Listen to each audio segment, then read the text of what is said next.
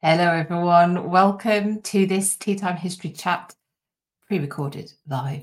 Sorry, I am out and about today as this is going out to you, but I did not want to miss a week because this week is, of course, the run-up to the anniversary of the Gunpowder Plot. And it's another one of those stories which has probably been summarized a little bit too simplistically. So we're going to delve into that. So thank you so much for joining. If you are, as this goes live, or if you're on the catch up, maybe you're listening on the podcast, welcome. This will be going out on YouTube and Facebook, and like I said, the podcast, which is available on Apple, Spotify, and wherever you get your podcasts. You can also sign up to my Substack, which is philippab.substack.com, and that is a weekly newsletter, goes out every Tuesday, and that has links to any of the shows we've done, interviews, etc., etc., etc. So if you want to do that might help you catch up on things. So anyway, let's get into today. So this goes out on the 1st of November. The 5th of November, of course, is the anniversary of the foiled or failed Gunpowder Plot, the plot to blow up the Houses of Parliament, with James I of England, 6th of Scotland, and his son Henry, Prince of Wales, in it.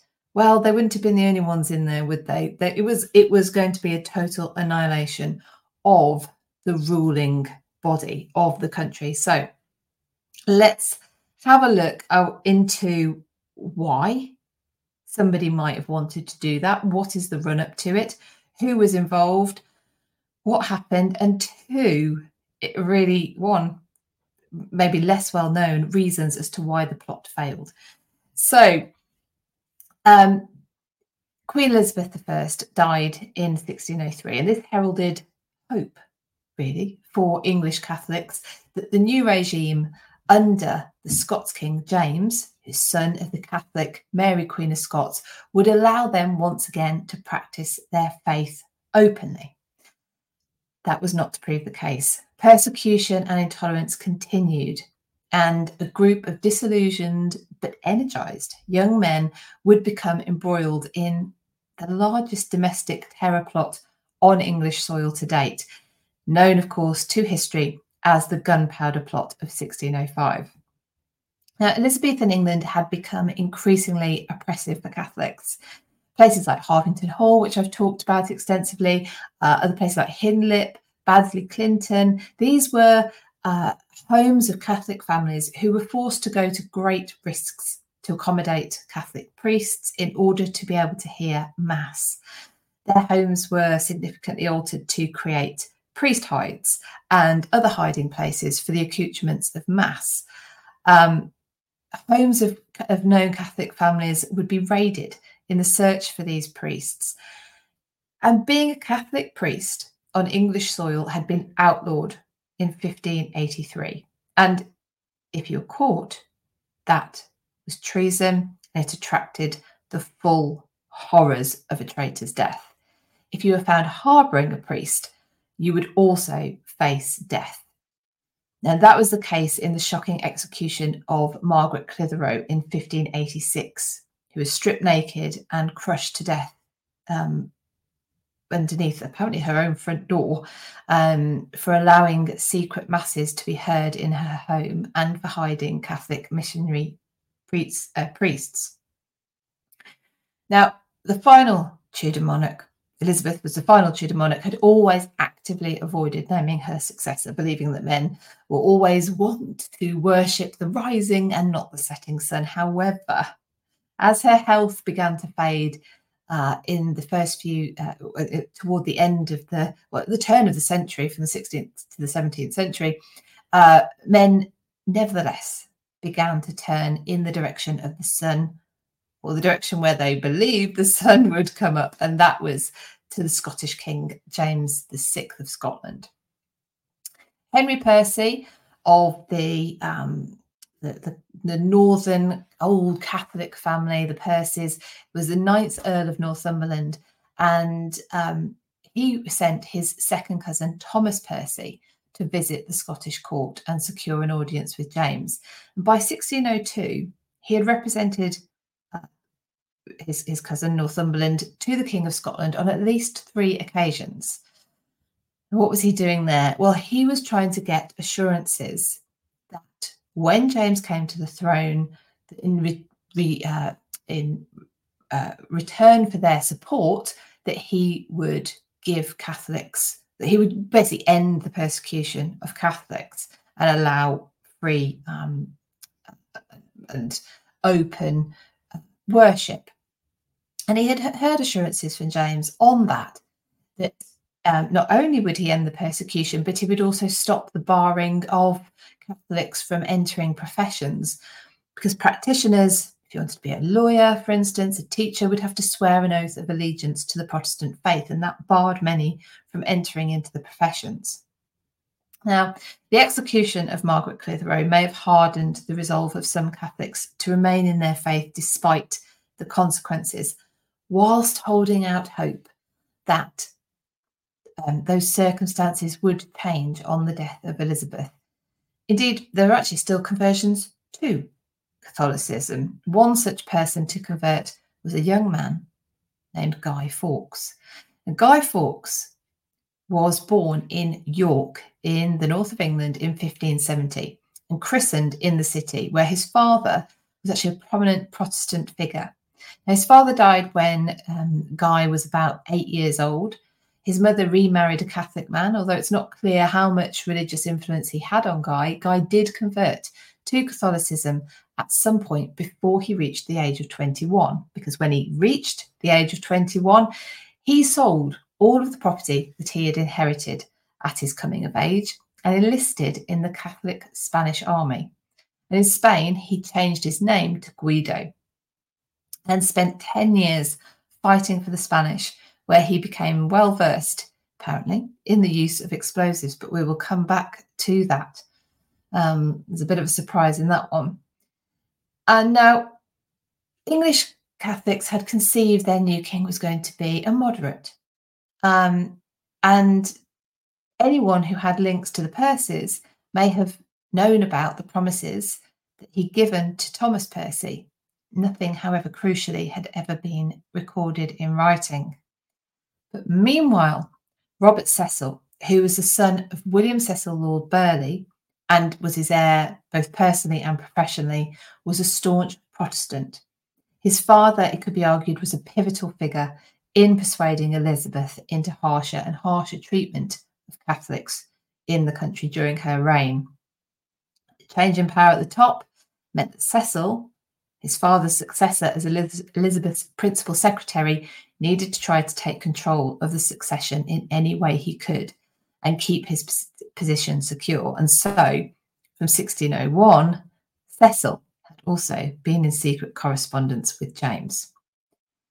According to historian Jesse Childs, there were around 40,000 practicing Catholics in England at the end of Elizabeth's reign. She died in March 1603. And 8,500 of these were known recusants. Recusants were people who refused to attend Anglican services and so would pay a fine. But despite Lord Burghley's successful campaign to persuade the Queen of the need to suppress her Catholic subjects, there's little evidence that many of these people were involved in or supportive of any plot to overthrow Elizabeth during her lifetime. But would this be the case with a new king, and one from a different country at that? Well, if Sir Thomas Tresham was anything to go by, then James had no need to fear. Sir Thomas was a well-known recusant and professed devotee to Elizabeth I. And actually, if you want to read a blog that I've written about him, that is in my Patreon, patreon.com/British history. And Thomas, a well-known recusant, a professed devotee to Elizabeth, was also the first to declare for James I in his own home county of Northamptonshire. Back to the Cecils. Well, Robert Cecil escorted the new king on his long process through the country, attempting all the while to establish himself in a position of power as James's new indispensable advisor in this strange land with its customs and concerns. And as he made his way down the country, making various stops along the way, James actually took a nice leisurely progress down through his new country. As was customary for a new monarch, he would free some prisoners. However, there were none of the Jesuit priests languishing in jails amongst the freed. James did, however, stop the fines for recusancy, but only briefly. After discovering that the royal coffers were not quite as full as he had hoped and assumed, then these fines were reinstated. Now, the uncovering of a plot to kidnap James and the receipt of a rosary from the Pope to his wife Queen Anne persuaded James, no doubt with significant and pointed guidance from Cecil, to not interfere with the established laws and structures. So some Catholics, most of them, if not all of them, felt disillusioned, but for some, that disillusionment turned religious zeal into treasonous plot. Enter Robert Catesby. He is a member of a recusant Catholic family whose father William had been imprisoned for recusancy, and he now headed a plot to kill the king and overthrow the Protestant regime in favour of a new Catholic one. He sent his cousin, fellow conspirator Thomas Winter, over to Spain to try to persuade Philip III of Spain, the son of Philip II of Spain, of Armada fame and one-time husband to Mary Tudor, Mary I, to try and persuade Philip III to invade.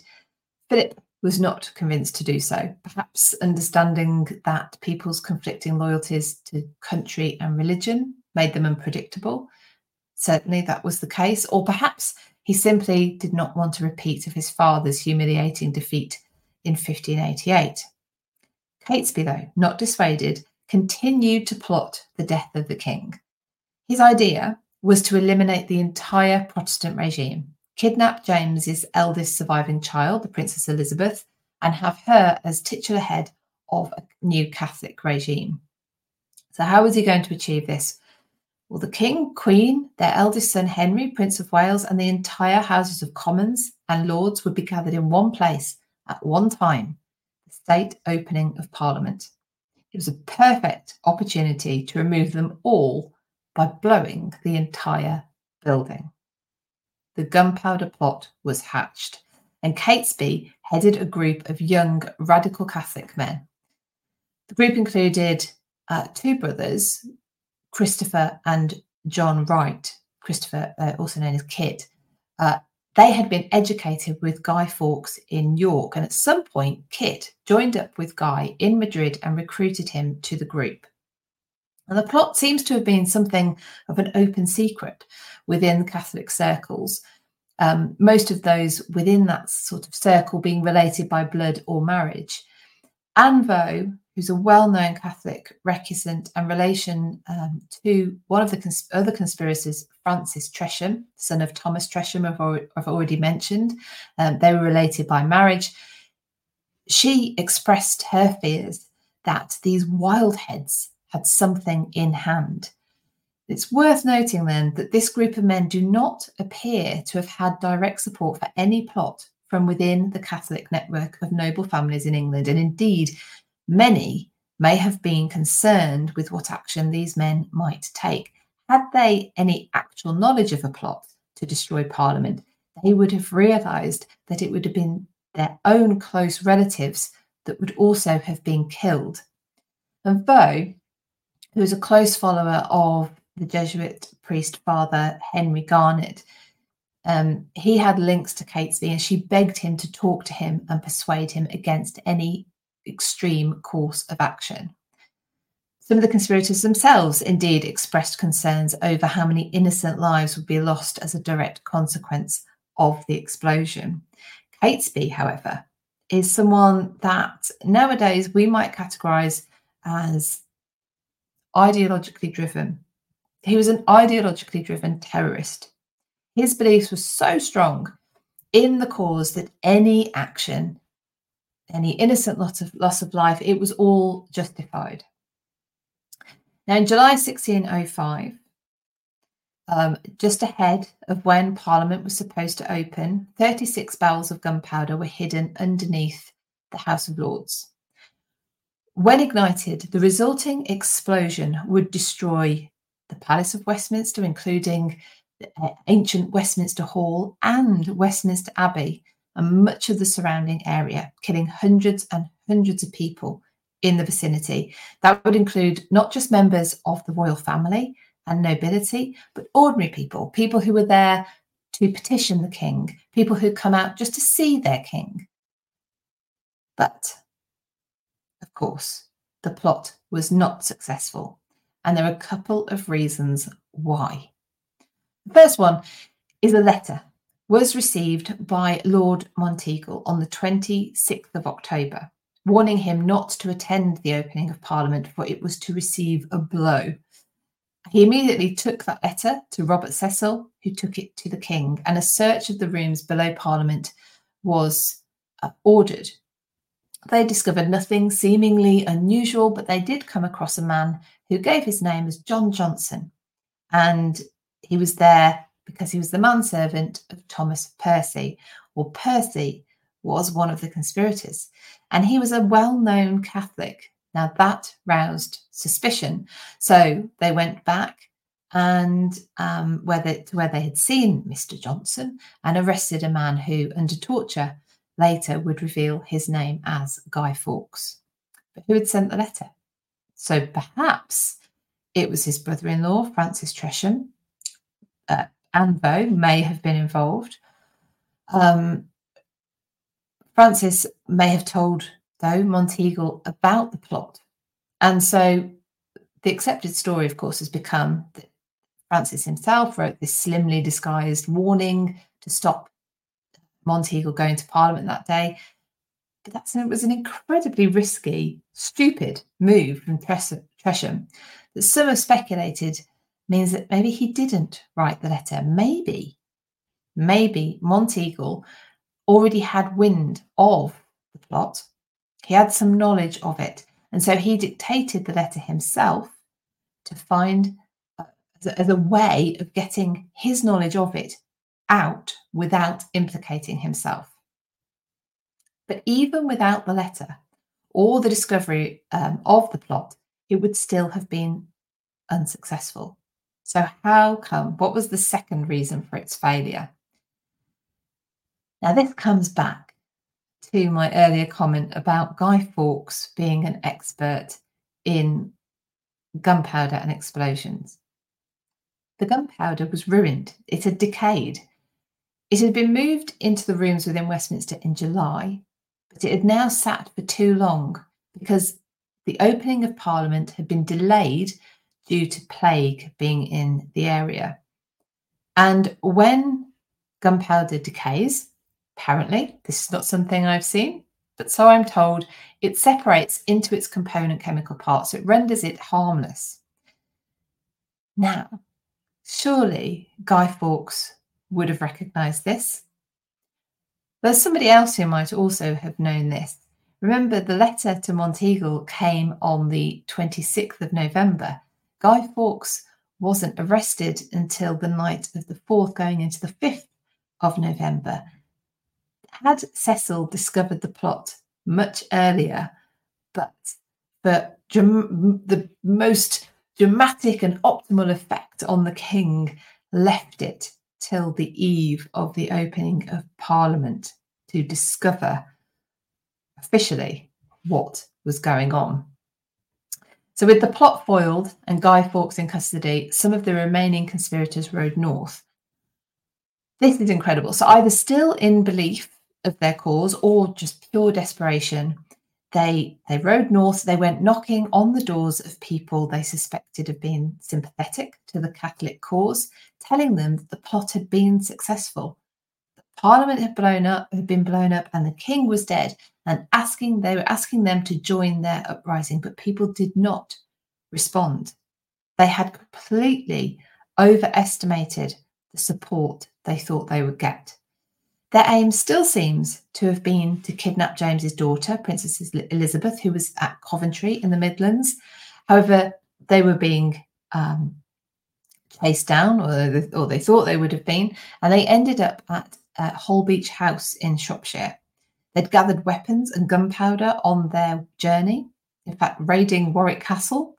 And the gunpowder that they were carrying, however, had got damp. In an attempt to dry it out, it was laid in front of the fire at Holbeach House, where they got there, where a stray spark set it alight. And some of the group were maimed. One of them was blinded in the resultant explosion. But the men there, wounded, desperate, resolved to fight to the death when local militia surrounded them. The gang leader, Catesby, was mortally wounded in the resulting shootout. Meanwhile, Guy Fawkes was being tortured, first by being hung in manacles and then racked at the Tower of London. Now, torture was against common law, believe it or not, at this time. It was seen as something Catholics would do, not the Protestants, who had elevated themselves above these barbaric Catholics.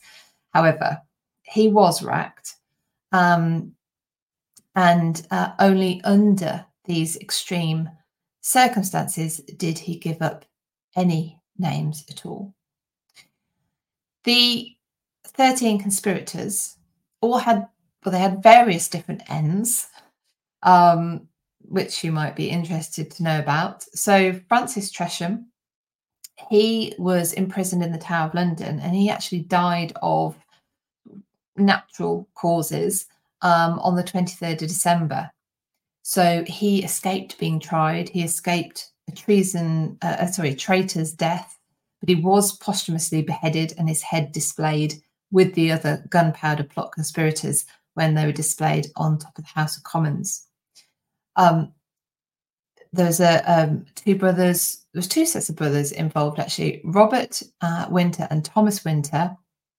Robert did not stay with the other plotters at Holbeach in Staffordshire to make their final stand, but he was captured in nearby Hagley, tried on the 27th of January and executed in St Paul's Churchyard on the 30th of January.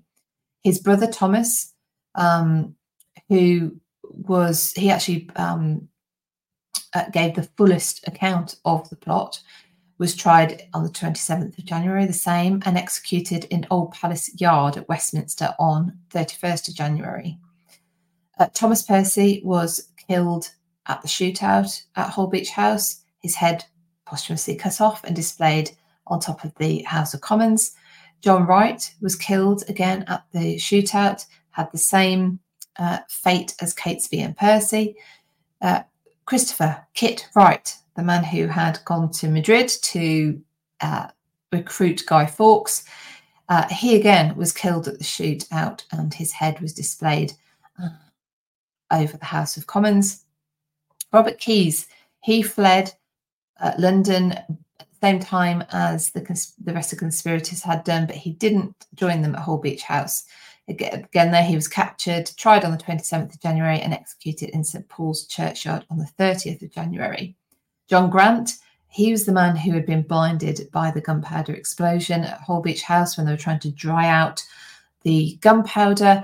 He was captured, again, tried on the 27th of January and executed in St Paul's Churchyard on the 30th of January. Thomas Bates didn't go to Holbeach House. He did escape London, but again, he was captured. Same fate as Grant, same fate as Keyes, tried on the 27th of January and executed in St Paul's Churchyard on the 30th of January. Ambrose Rookwood, he was injured in the explosion and was captured, tried alongside the others on the 27th of January and executed again alongside them on the 30th of January in St Paul's Churchyard. Sir Everard Digby fled with Catesby, but didn't accompany him to Holbeach House. He was captured and tried. He was tried separately from the others because he'd pleaded guilty, and he was allowed to make a speech. And in that speech, he referred to the promises that Catholics had believed King James would deliver on at the beginning of his reign that he hadn't. He was executed alongside the others in St Paul's churchyard on the 30th of January. And then, of course, that only leaves us still with Guy Fawkes. He actually attracted the admiration of the government and the king by admitting almost nothing, despite his incredibly gruesome torture, which the king had authorised the use of on the 6th of November. And Fawkes did give up some information. His testimonies of the 7th, 8th and 9th of November revealed more information to the authorities, and that was how it became possible to pick up some of the other conspirators. He was tried with the others again on the 27th of January and executed. He was executed at Old Palace Yard, Westminster, on the 31st of January. He escaped a full traitor's death of being hung, drawn and quartered because his neck actually broke in the first stages. So then what happens now? Why are we still, why do we talk about gunpowder, the Gunpowder Plot? Why do we have a bonfire night here in the UK?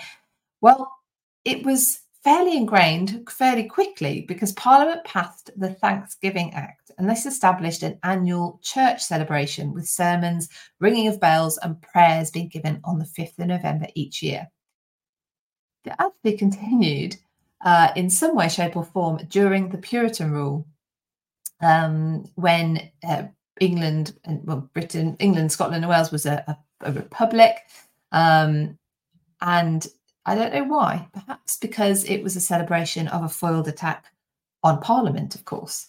It did continue, but you did, after the Great Fire of London in 1666, excuse me, in Restoration London, bonfires were actively discouraged.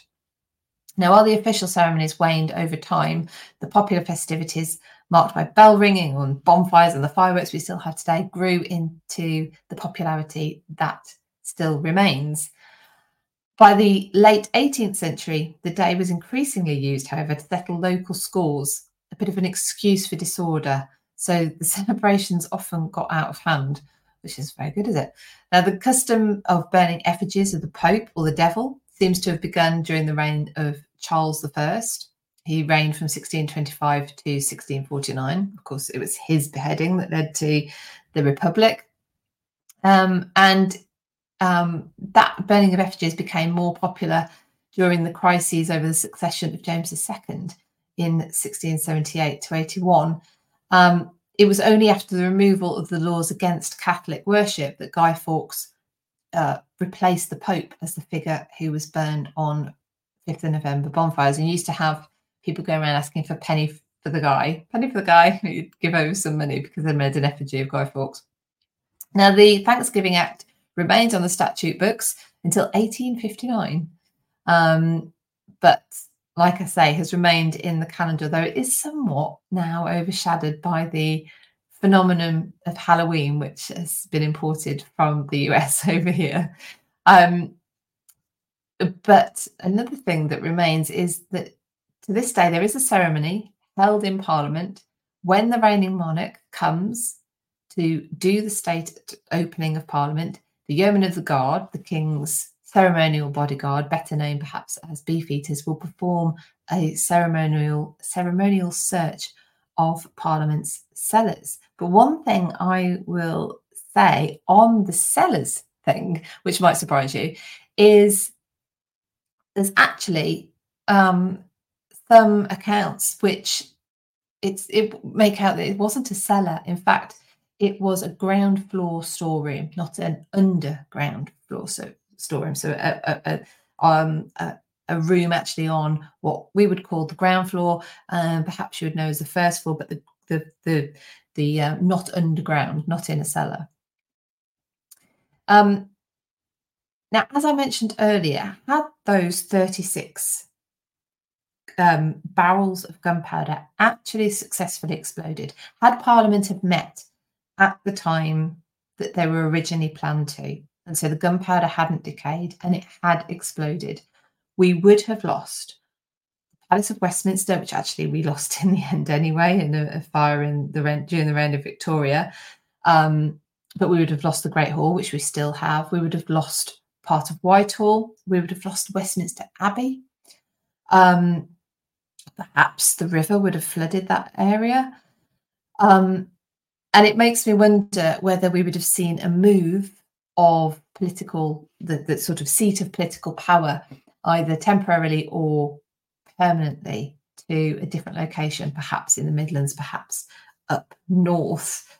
But what would have happened? Would there have actually been a Catholic uprising if the plot had been successful? The evidence suggests that no, because the conspirators had told everyone as they rode north that it had been successful, and yet they still didn't get any support. They had totally overestimated the amount of support they'd get for their cause amongst fellow Catholics, who would probably have all been suspected of collusion in that atrocity had it have been successful. Most people would have wanted to avoid that as much as possible. The Catholics at this time always had this competing loyalty between country and faith, and actually most of them didn't want to have to make a decision on that. So if you are going to a bonfire night this weekend, I hope you enjoy it. I hope you enjoy the fireworks. I hope that's given some interesting context as to why we do it, and a few interesting facts that perhaps you didn't know about before. I certainly wasn't aware that Guy Fawkes had changed his name to Guido because he'd gone and fought for the Spanish. I wasn't aware that the rooms in which the gunpowder was kept were actually at ground floor level. So there's some interesting things in that account. So I hope you've enjoyed that. And I will be back live next week. So 3:00 for Tea Time Live. And I will be here tonight, proper live for History After Dark, which is History After Dark on YouTube. And it is our final Deceased Git this evening. So we've got to the end of the Deceased Git series. We're going to be covering our final Deceased Git. It's actually a group. It's the Glutton Club we're covering tonight.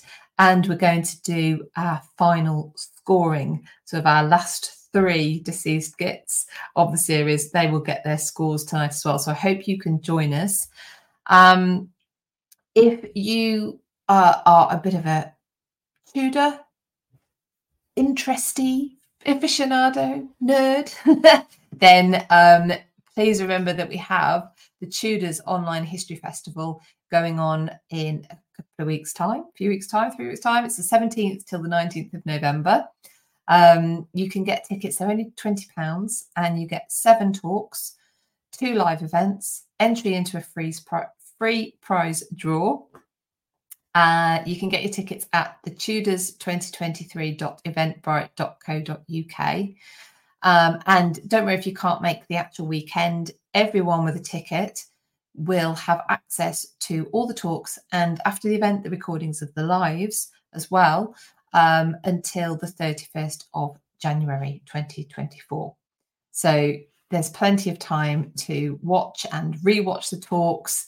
I've been watching them in preparation for getting everything ready, and I have to say, I think you will.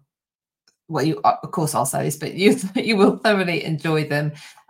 Some really thoughtful and new topics, actually, that I think you won't have seen too much on before. So I'm going to leave you there. Thank you so much for joining me on this live, not quite so live, pre-recorded live. And watch out for my posts about where I've been. It's very exciting. If you're in my Patreon, of course, you will be getting early access to the information and some extra behind the scenes stuff. If you want to join my Patreon, it's only £5 a month, and there's loads of stuff in there that you can pick up and join in with, including book club, which I will be announcing the books for 2024 very, very soon. And yes, it's £5 a month. You can join at patreon.com/British history. But please, even if you don't join my Patreon, I just want to say thank you for supporting me here. Please give this video a thumbs up, comment below, and share with your friends if you think they would enjoy it. And yeah, just thank you very much for your support. So I will see you all hopefully tonight for the live for History After Dark. And if not, I will see you next week. All right. Take care. Bye-bye.